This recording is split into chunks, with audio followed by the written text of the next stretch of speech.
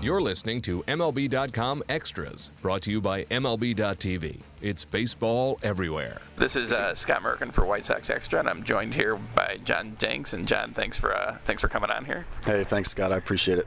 Well, just tell me, you are the elder statesman of this ball club, and you're 30 years old. And should you be elder anything when you're 30 years old?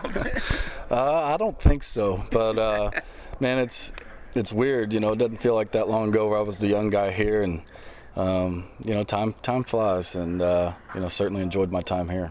I mean, there are guys who obviously are older, but you have the most senior. Does it seem weird that it's, and then Sale, I guess, is number 2 now, right, in White Sox? Oh, is he? Yeah.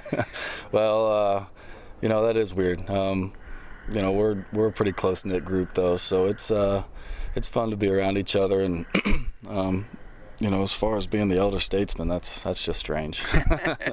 As someone who's been here for a decade, what can you say just about, give an overriding theme about the White Sox and what they, I mean, they haven't had, you know, perennial success, but they've been to the playoffs, you know, in 08. What's the feeling you get they try to do almost every year?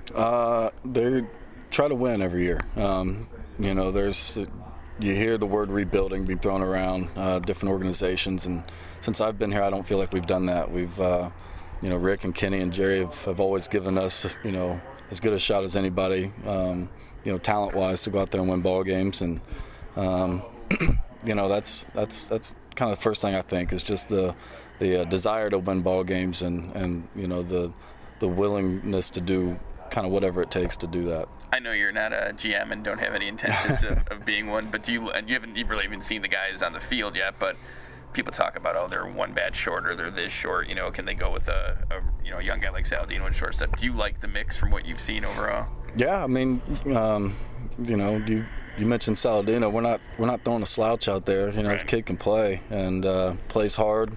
You know, I think he's exactly what the fans of you know, the White Sox love, is kind of a gritty dirtball kind of guy, a grinder, you know, if you will. Right.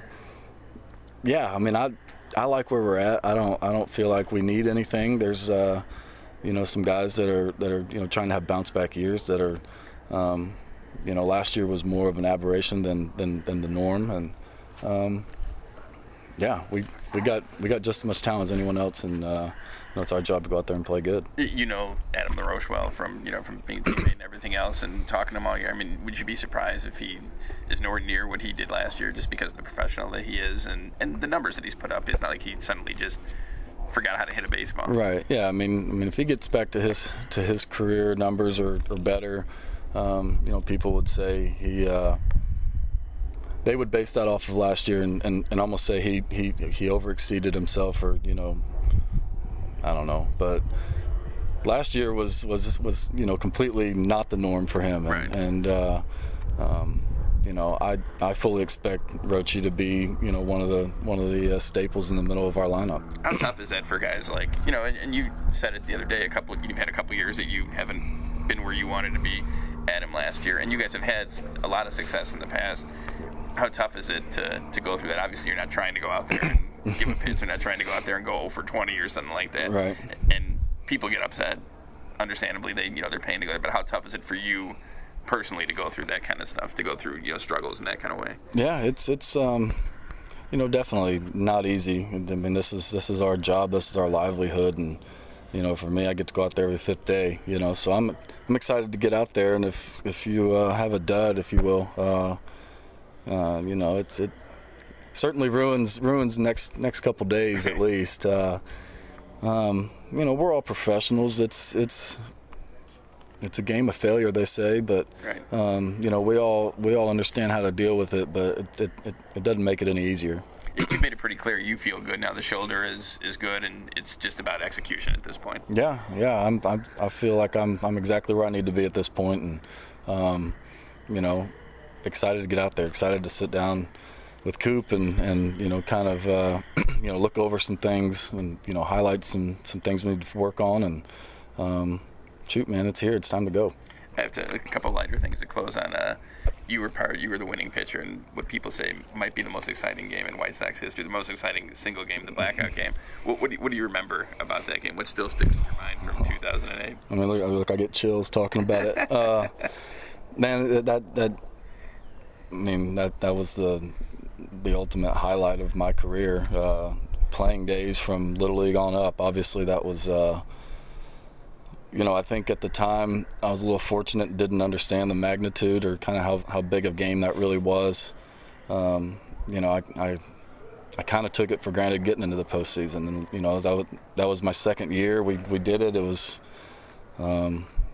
whatever. So I was kind of fortunate. I was a little more lighthearted than I probably should have been, but shoot, man, that was a fun night. A lot of it's a blur, a lot of the stuff I remember now is just stuff I've seen on replays of it or whatnot. But shoot, I remember that atmosphere was amazing, and just the whole thing. It was a great experience. Do you look back on it now, look at the box score, and see Ken Griffey Jr., Hall of Famer, through the go-ahead run out the plate, Jim Thome, soon-to-be Hall of Famer, game-winning home run, John Danks, 8 innings out of the field. Which one of these doesn't belong?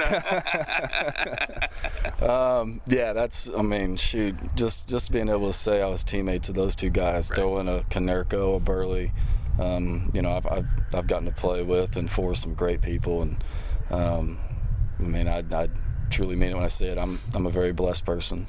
And we were talking about this the other day, but the Grammys were on the other night, and your wife Ashley Monroe got a lot of airtime, and she's had a great year. How proud are you of her success so far? Very. She's doing real well. She's worked hard at it, for a really long time, and had success. And I feel like her career over the last year has kind of taken a turn for the better. It's kind of shooting up a little bit. So she's working hard. She's doing real great. She's multi-Grammy nominations now, and working hard. So she's the more famous of the two? Oh, definitely. Definitely. Can you sing at all? No, and I don't. I don't sing around anybody. If I do, it's me alone in the shower. You're a Texan your whole life. What's it like been living in Nashville? Nashville's cool. Austin and Nashville are very similar places, so it was an easy transition. Really, the biggest difference just the weather. We got snow this year. I hadn't seen 6 inches of snow in my life, so that's fun to have 4 seasons. But Nashville's a cool place. I like it a lot, and getting to know some people there. Have become a Predators fan. So whenever the Blackhawks come in and beat up on the Predators, I'm there to see it, and I like it. And not to pry too much in your personal life, but who officiated at your when you and Ashley got married? Yeah, Blake Shelton officiated our wedding, and there was between Blake and Miranda, there was some good music being played at the wedding. All right, John. Well, I appreciate your time, and good luck on the season. Hey, Scott, I appreciate it. MLB.TV Premium, the #1 live streaming sports service, is celebrating 13 years. Watch every out-of-market regular season game live or on demand in true HD. Real-time highlights, live look-ins, pitch tracking widget, and more. MLB.TV Premium includes a free At-Bat 15 subscription. Watch live baseball on over 400 mobile and connected devices. Watch at home, in the office, or on the go every night on every device. Blackout and other restrictions apply. Visit MLB.TV for details.